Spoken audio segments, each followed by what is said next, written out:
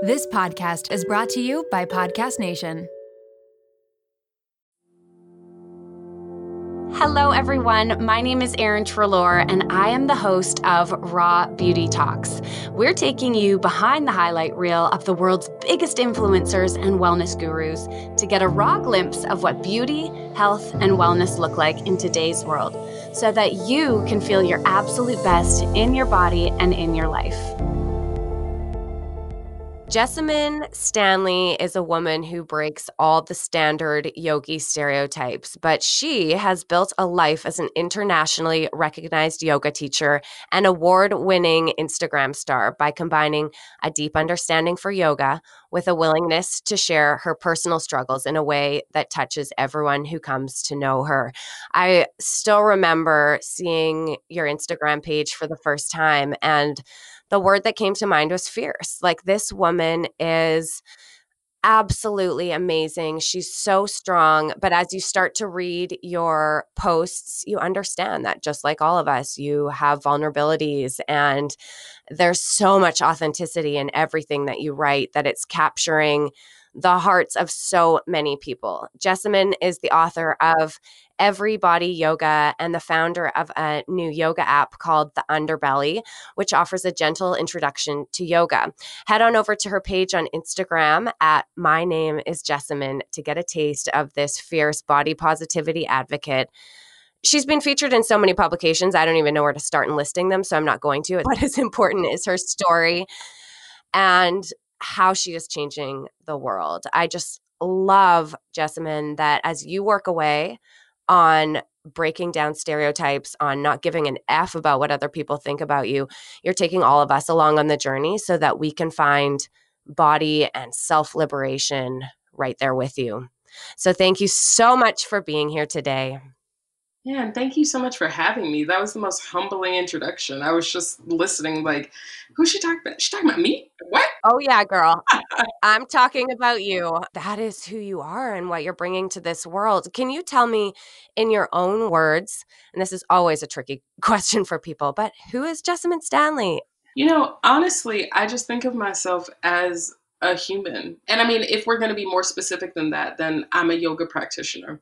And to me, that means like trying to live my yoga at every moment in my life. And I think that that practice, like part of my practice has been teaching other people pastoral practice and making space for spiritual experiences. But it's not something that, I really identify with. Like, I don't know that I feel a strong connection to the identity of like a yoga teacher as a brand. I understand that. I get that, like, that's the function of like having a yoga app and writing books and all of these things. But at the end of the day, I'm just a practitioner. I show up on my mat for myself.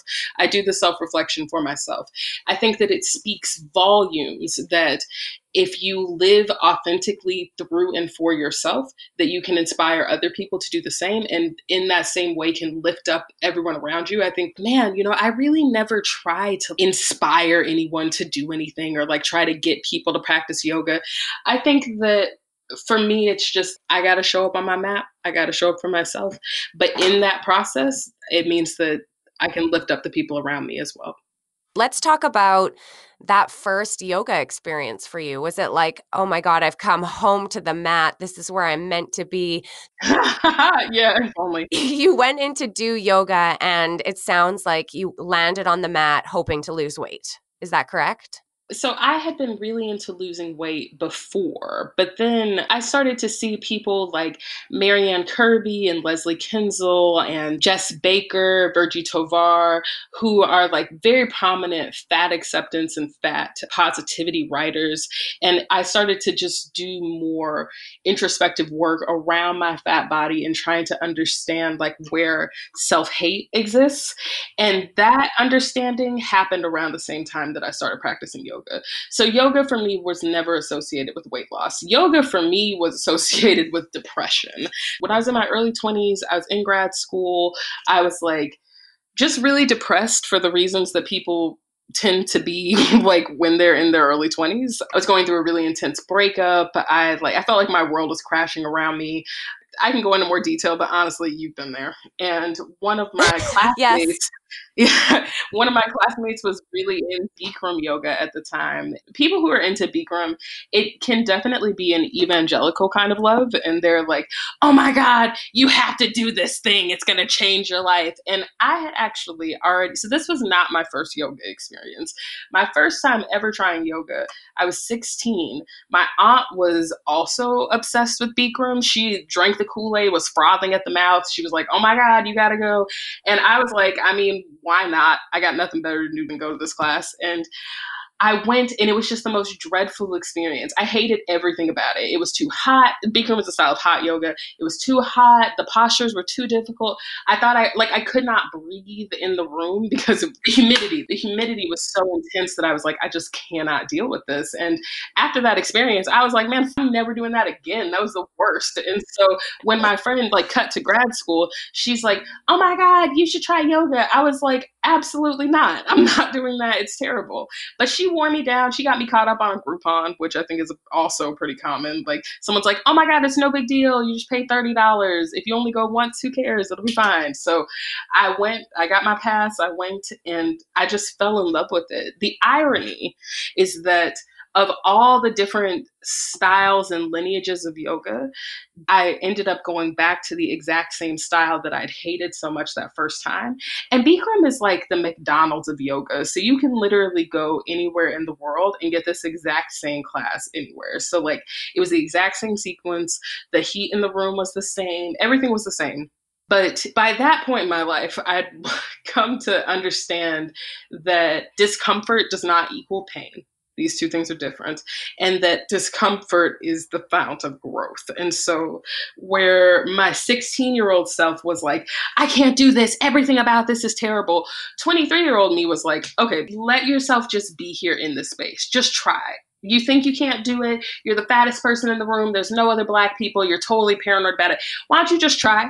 Because you paid $30, so you might as well just like get your money's worth. And that, giving myself the permission to just try without any expectation of the future, without thinking like I have to do it right or I have to get it perfect, that was a brand new experience for me. I lived my whole life thinking that like I always have to have everything perfect, that if I don't have the right answer, it's not worth even speaking, that I always have to get everything right in that way.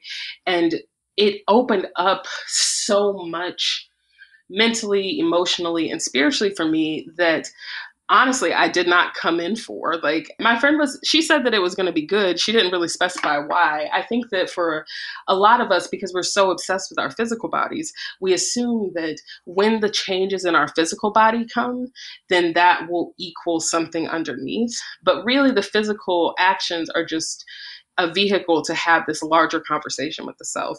And I definitely didn't understand it in this way at the time. At the time, I was just like, yeah, I'm feeling good. So I'm just going to keep going to this yoga class. So, and I mean, after a while, I mean, I was in grad school. I couldn't afford to keep paying every week to practice. So I had a work study at this yoga studio where we had to practice several times throughout the week and we had to help clean the studios, but we could practice for free. And so I was practicing a lot for that reason. And it gave me a lot of confidence. One of the biggest changes was that I decided to leave graduate school and move to Durham, where I live now. When I moved to Durham, I knew I wanted to go to culinary school, lesser known, Jessamine fact, I went to culinary school, but I didn't have like a plan. Like I wasn't like, here's the job that I'm going to have. Here's where the money is going to come from. And so for a period of time, I stopped practicing yoga because in my new town, there weren't work study opportunities the way that there were in Winston, where I was before. And I got into this space that I think a lot of people get into with practicing yoga, where maybe you do it for a while and then you stop and then you're like, oh my God, like I can't go back because it was so hard to get to the point that I was at before. So like, what's going to happen when I go back? But during that time that I wasn't practicing, a lot of sad things happened. The thing that affected me probably the most prominently and that I wrote about in Everybody Yoga is that my aunt passed away really unexpectedly. Not that like there's really expecting with death, like whatever really prepares you for it, but I was really rocked by that. And it started to send me into a spiral. And I was like, what was making me feel good before? Yoga? Okay, I just got to figure out a way to start doing this. I couldn't afford to go to classes, but I was just like, I've got my dad's old Pilates mat, and I know a few of the postures from Bikram. Like, I feel comfortable practicing them at home. So I'm just going to do those. Me and my partner were living in this like very tiny apartment. We had no space, a dog, a cat. It was just the most. But I had this one corner of the room that I would push all the furniture out of and just make like my little yoga space. And I would take the postures very much like my medicine. And I still think of it that way. I think of the postures, I think of the practice as my medicine that I have to take. And I notice when I don't take my medicine more than me noticing. Usually the people around me notice before me, but it's something that started to exist less of like a place that I go and more of like a practice that I have to live in. Mm.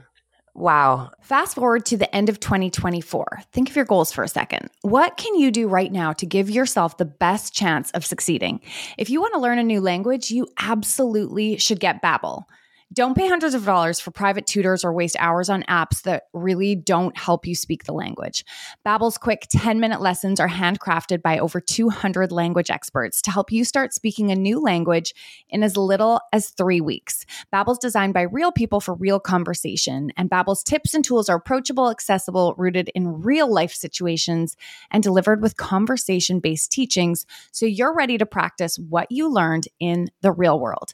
If you're heading to another country anytime soon, start using Babbel a few weeks before you go to learn basics like how to order food, ask for directions, speak to merchants without having to consult language apps while you're away. So fun. Here's a special limited time deal for our listeners. Right now, get 55% off your Babbel subscription, but only for our listeners at babbel.com/rawbeautytalks. Get 55% off at babbel.com/rawbeautytalks. That's spelled babbel.com/rawbeautytalks. Rules and restrictions may apply. This episode is brought to you by LolaVie, an award-winning hair care line founded by the fabulous Jennifer Aniston. Jen got tired of the same old struggle we all face, choosing between hair products that work and ones that are actually good for us. With LolaVie, that dilemma is history. We all put our hair through the ringer. That's why it's crucial to have products that not only repair the look of the damage, but also shield your locks from future harm. Enter LolaVie's bestsellers, the Glossing Detangler and the Perfecting Leave-In Conditioner. They're your hair's new best friends. For a limited time, you get 15% off your entire order at lolavie.com. Just use the code RAWBEAUTYTALKS at checkout. LolaVie is all about naturally derived plant-based goodness, no silicones, sulfates, parabens, or gluten, and of course, cruelty-free and vegan. That's 15% off your order at LOLAVIE.com with promo code RAWBEAUTYTALKS. You can only use one promo code per order and discounts can't be combined. After you purchase, they'll ask you where you heard about them. Tell them I sent you over. I mean, so much to unpack from what you just said. So many questions that I have. I'm wondering, one of the first things that came to mind is you mentioned the shift from 16-year-old Jessamine, who was like, I'm not doing this. This is so uncomfortable. I am not staying in this room. I hate this. To 23-year-old Jessamine, who was like, you know what, you paid for this class, just do your best. It's okay if you're the only one in the room who looks like this, just stick it out. Where does that compassionate self-talk come from? Because I think so many women out there are telling me, and I'm hearing about it, and I know from experience, struggling with this negative self-talk, this inner mean girl, and they're not sure how to quiet her down, how to shift to that more compassionate voice. Any tips or advice? 100%. Okay, so this is wow. You've really gotten to like the meat of the issue. I feel you 100% that like the response that I get more than any other question that people ask me is like, how do you find confidence within yourself? Like, how do you quiet that mean girl? Because she's so deeply embedded. She's been there since people started telling you negative things about yourself. I hope for every human being that you at least have like the first few weeks post-vaginal delivery delivery where you can just enjoy being a human being. But shortly thereafter, people start making judgments about you. And then that little mean person inside of you, that being starts to exist. And by the time, if you don't start doing any inquiry around that little being inside of you until you're like in your 20s or 30s or 40s or 50s, bitch is set in stone. Like she's like, I'm here to stay. I don't care what you really think or feel. And for me, so much of my journey has been about harnessing and starting to understand compassion.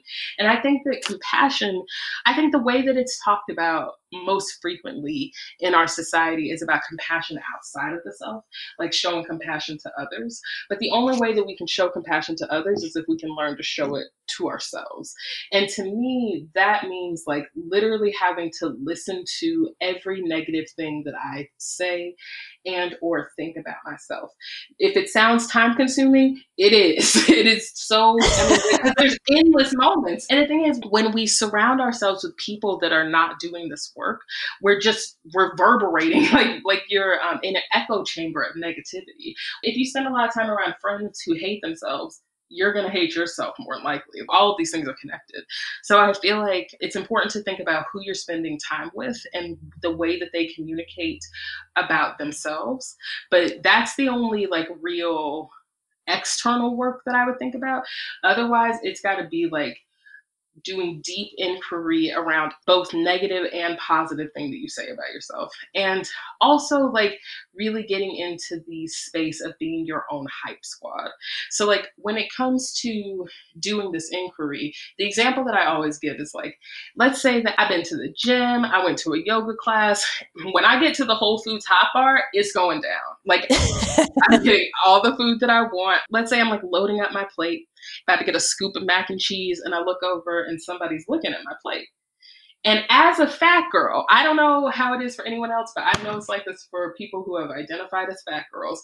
There's a feeling of like deep paranoia around eating, where it's like anytime that anyone is looking at your plate, they're thinking like, should you be eating this? Or like, shouldn't you be eating that thing? Or shouldn't you be eating less? Or whatever. It can have so many effects, the darkest of which is probably like distinct eating disorders. But I think that disordered eating can be things that we would think are like pretty minimal. So like I start to have this litany of disordered eating thoughts that come into my head. Like, should you really be eating that? Blah, blah, blah. And I literally have to stop in the middle of being at the Whole Foods hot bar and be like, all right, do you really not want this food? Do you think you shouldn't have macaroni and cheese? Because if you want it, you should eat it.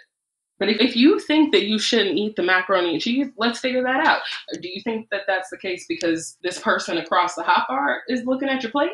Are you even sure that they're actually looking at your plate? Are you projecting what's going on inside of you? Like, it's having a full-blown therapy session with myself at the Whole Foods hot bar. And then also, like, if I'm wearing an outfit that I feel is very revealing and like I'm worried about what other people are thinking about it, it's like, do you like this outfit? You liked it when you were at the house. How come now you're out in public you don't like it anymore? Because you think this person doesn't like it? Why do you think they don't like it?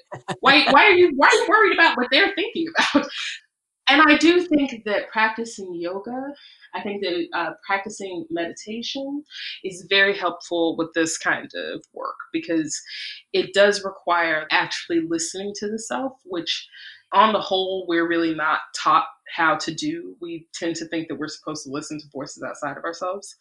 But I think that when we really do this kind of looking at ourselves, that's how we start to harness and understand compassion.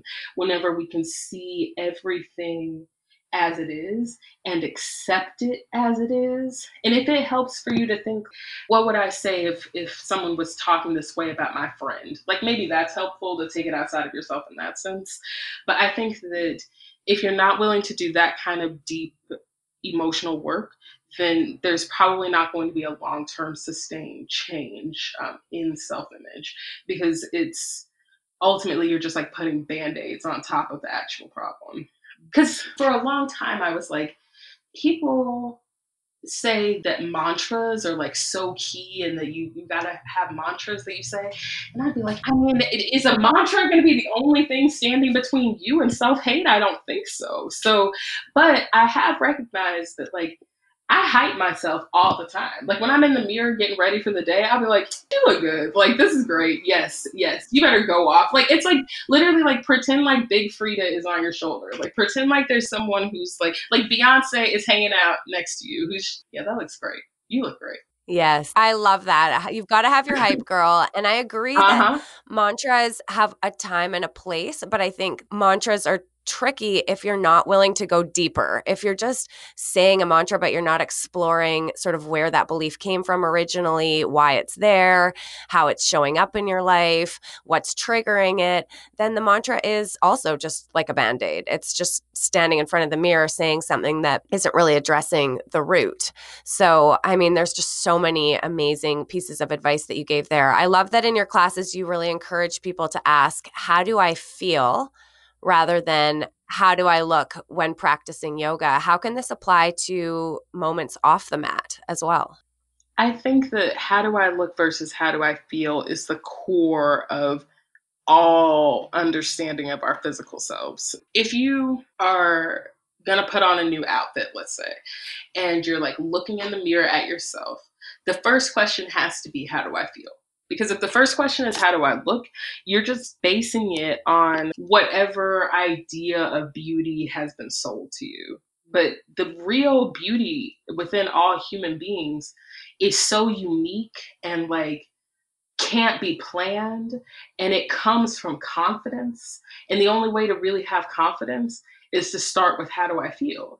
And so I think that if you can practice that on the yoga mat and say, like, when you're in postures, be like, okay, how does this feel? I feel like I could stand a little bit stronger through this leg. I feel like I could do this thing, that thing, whatever. Then you can start to translate that off the mat as well, and it's something that helps in every situation. And I think going back to that Whole Foods hot bar and standing in front of the macaroni, which is my favorite place to be, asking yourself in that moment too, how do I feel? Am I hungry? Do I need more of a fresh salad, or am I feeling like something hearty and comforting? And if you feel like something hearty and comforting, eat the pasta. Don't worry about how you look or how someone's looking at you. But the important thing is, again, check in with how you really feel and notice, or am I having it because I'm feeling sad or lonely right now? Or am I having it because there's so many things that can come up by asking yourself that. How do I feel? I Exactly. love it. And I mean, I think even with when just like learning how to eat intuitively, it really comes from that, like, okay, well, like, how am I really feeling right now? Because if I'm really honest with myself, I really hate eating any food before I practice. Like a vigorous vinyasa practice, I dislike eating a lot of food before that. It has nothing to do with the weight loss or the way that I look or anything like that. It's just I don't want that weight on me. It makes me feel sluggish. I'm not moving at my optimal pace. The same with dairy. Ironically, this morning someone made me, this unforgivable friend of mine, I cannot get over this, but they made me we were having a meeting and they had wheat thins with cheddar cheese and I could not resist. But dairy products are my like kryptonite because they're just no, it's just no good. You know what I mean? Like it doesn't make me feel good. My body doesn't like it. Literally even like a touch, a hint of it, there's going to be some kind of congestion in my body. And so it's not about like, how do I look? It's like, how is this really making me feel? And you can start to tune into that and do better by the machine of your body and by your spirit by thinking about how you feel. Everybody write that one question down. And I just want you, as you move throughout this week, to really focus on asking yourself this while you're eating, while you're doing activities, when you look at your calendar, when you're spending time with people, ask yourself, how do I feel right now? And we would love to hear in the comments of this episode or on social media. Send us a message and let us know, how are you feeling in certain situations? Okay, I want to just like dive into stereotypes, and we'll use your example, obviously, of breaking stereotypes in yoga. So let's look at health and wellness. And the traditional yogi, I would say, is a Caucasian woman who has a certain type of body, and she's in her early 20s. And then after that, it sort of seems like yoga is for no one. Well, maybe like a traditional Indian man. Like there's like those are the two images, right? That come to mind. So you have created this amazing yoga app called the Underbelly app. And I'm so excited about this because I've spent a lot of time lately. And this is nothing against the incredible women who are starting fitness apps. Like, you go, girls, keep doing what you're doing. It's helping tons of people. But they all do have one type of body. And I don't feel like it's very inclusive or welcoming to anyone who doesn't have that type of body. So tell us a little bit about the Underbelly app and what's going on over there. So the Underbelly was really created in response to all of the people who were like, I just want a yoga studio experience where I can feel okay with my body and not feel like anyone thinks anything is wrong with me, and where it's okay for me to move slowly and it's okay for me to take breaks. And because for years I've been like, there's so many yoga resources. Like, I would recommend other yoga programs and platforms. And I used to have classes on another platform. And then I realized there needs to be a studio that is truly about yoga for the rest of us. It has to be like 100% anti like this traditional yogi body that you're talking about. I don't even think I really understood the impact that the Underbelly would have or is having. And it's something that really humbles me, because in a lot of ways, like I said before, I really just think about myself as, I'm just living my practice, and I opened the studio just so that people have a place to live their experiences. But I'm realizing now that this is a movement that is so much bigger than like just my yoga studio. It's so much bigger than the Underbelly, but I'm grateful that there is a space for yoga for the rest of us now. Yes, I am so happy, and I can't wait for it to honestly be there, to be more places in this world of health and wellness that are just inclusive of everyone. And I understand maybe right now why we have to go in the opposite direction and be like the anti-traditional yoga platform. I get that, but I can't wait for it to become just comfortable for everyone to do whatever it is that they want, whether that's yoga or spin class or showing up at the gym or buying a smoothie, whatever it is, that it will be a more inclusive environment altogether. It's very interesting to me that that over time there's been this cultivation of like a new traditional yoga person, and that this person is like very specifically slender bodied, white, cisgender, heterosexual, like definitely affluent, definitely like it's someone who has the time and the resources to live what is essentially like a fitness trend. And yoga itself actually has nothing to do with fitness. Like, yeah, the postures they do provide positive physical benefits, but postural practice is such a tiny part of a yoga practice. It can really be like beyond just finding a comfortable seat. It can be eliminated entirely. And I think that the Underbelly really speaks to yoga at that level, wherein the only requirement is that you be able to breathe. Like, and even if you use a machine to breathe, that's perfect. That's great. If human beings, when we inhale and exhale, that truly is the yoga itself. And I think that the further we can get from this very confused idea of yoga, which is just like yoga as fitness, I think that we can start to see the real effects that yoga can have on the world as a whole. Because I do think that the practice of compassion that yoga allows us to manifest is something that can change the world that we live in. I totally agree. And I love that you're making it so much more accessible to everyone. Now, I have a question. It's more of a personal question. I feel like nervous asking it.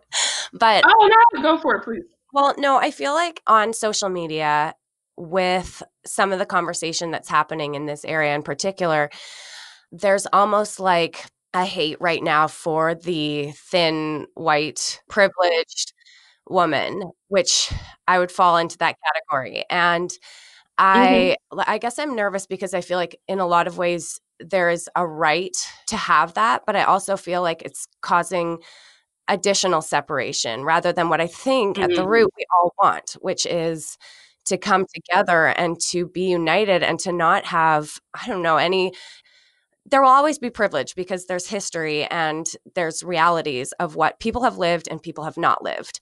But I know for me, as somebody who is Caucasian, all I want in the world is for skin color and size to not matter. I mean, like it's making me emotional because it sometimes feels so hard to get there. And like we take one step forward and then we take 5 steps back based on something that happens. Totally. Yeah, I'm curious to know, as two of us having a conversation right now, like how you feel about that and what your stance is on it. I have to say that I just don't believe that we will ever live in a world in which size and race are not an issue. Like I just don't see that. I think that the problem is us trying to pretend as though the discriminatory beliefs that we all have about one another don't exist. And I feel like if we can just get to a place where everyone is willing to accept the judgments that they have about each other, that's all that needs to happen. And I think that is a tall order, but I think that that is possible. But if we keep getting hung up on like, well, we're not at perfect. There is no perfect. Like we live in a nation that was stolen from other people, that is soaked in blood, a nation in which like my ancestors were literally enslaved here, like have had to assimilate in order to find safety. Like it just doesn't feel realistic to me. But I do think that if we can get to a place of understanding that everyone is not having the same experience that we're having. And I also think that what's so interesting to me is how quickly we turn someone saying something negative or like someone expressing their distaste into like, I hate you. Because I do think that, and I mean, that's something that I experience is like people not feeling comfortable around me and then me thinking that they don't like me. Right. And then it's my responsibility to then feel like, okay, so where does that come from? And I do think that that's been the privilege of like many white people is never having to have that experience. Right. And so honestly, that feeling that experience for real, I'm always like, that's the work of like, if we want to talk about allyship, that's the work of allyship, is having that experience. That's what allows you to understand what everyone else has been feeling the whole time. Yes. And I've thought that many times, which is why I'm like, I don't even know if I get to talk about this. Yeah, no, you have to. But at the same time, I feel like someone has to talk about it. Absolutely. And again, I completely understand everything that you're saying. And the only thing I'm wondering about is like, I feel that when we start to recognize and shine the light on our judgment that we have around other people, and we go back to what we were talking about before, asking why, where did this come from? How is this here? That it does create change. It softens the judgment. And that ultimately that is where we move to a more calm, peaceful place.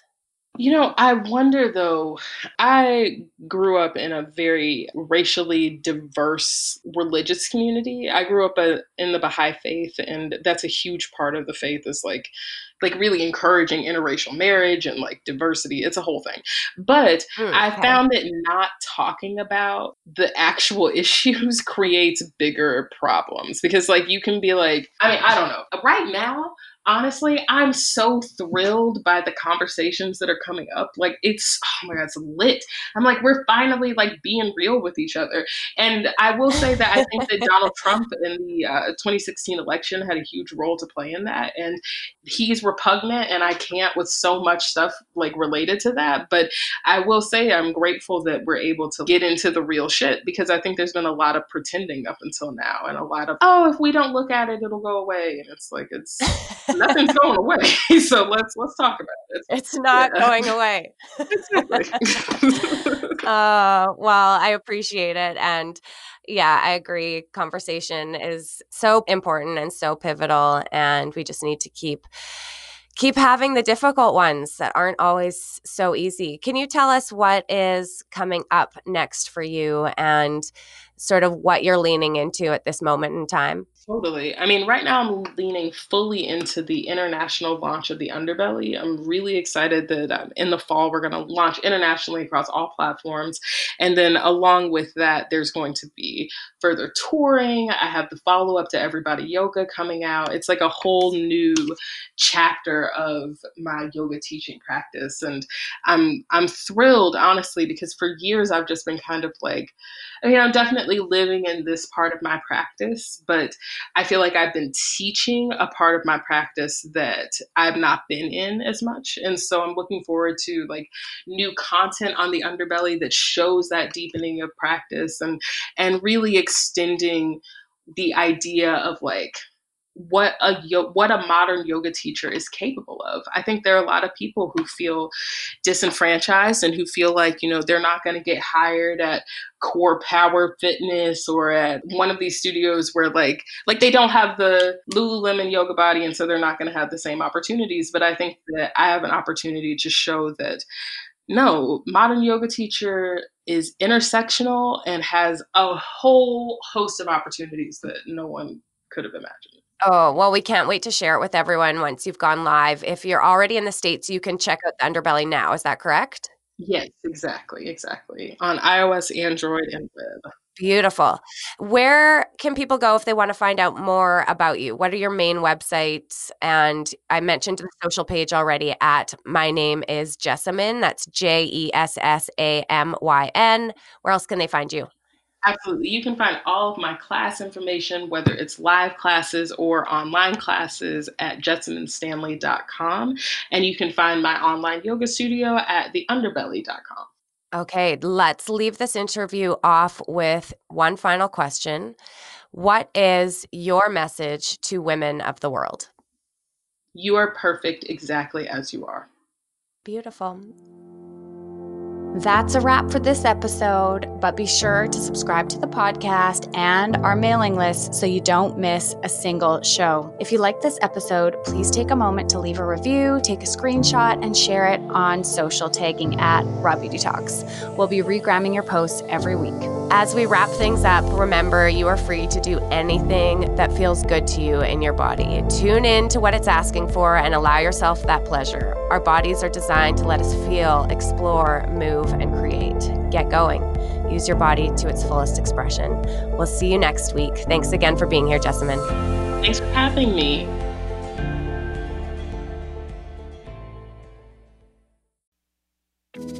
Do you ever feel like you're struggling through motherhood? You're not alone. I'm Erica Jossa, host of the MomWell podcast, therapist, and mom of 3. Join me each Wednesday as I sit down with guests, including psychologists, pediatricians, psychiatrists, fertility specialists, lactation consultants, and more to unravel the myths of motherhood. With expert advice, practical tips, self-love, and some coping skills to help you along the way, you can become the mother you want to be. Listen to the MomWell podcast at momwell.com/listen or on your favorite podcast platform.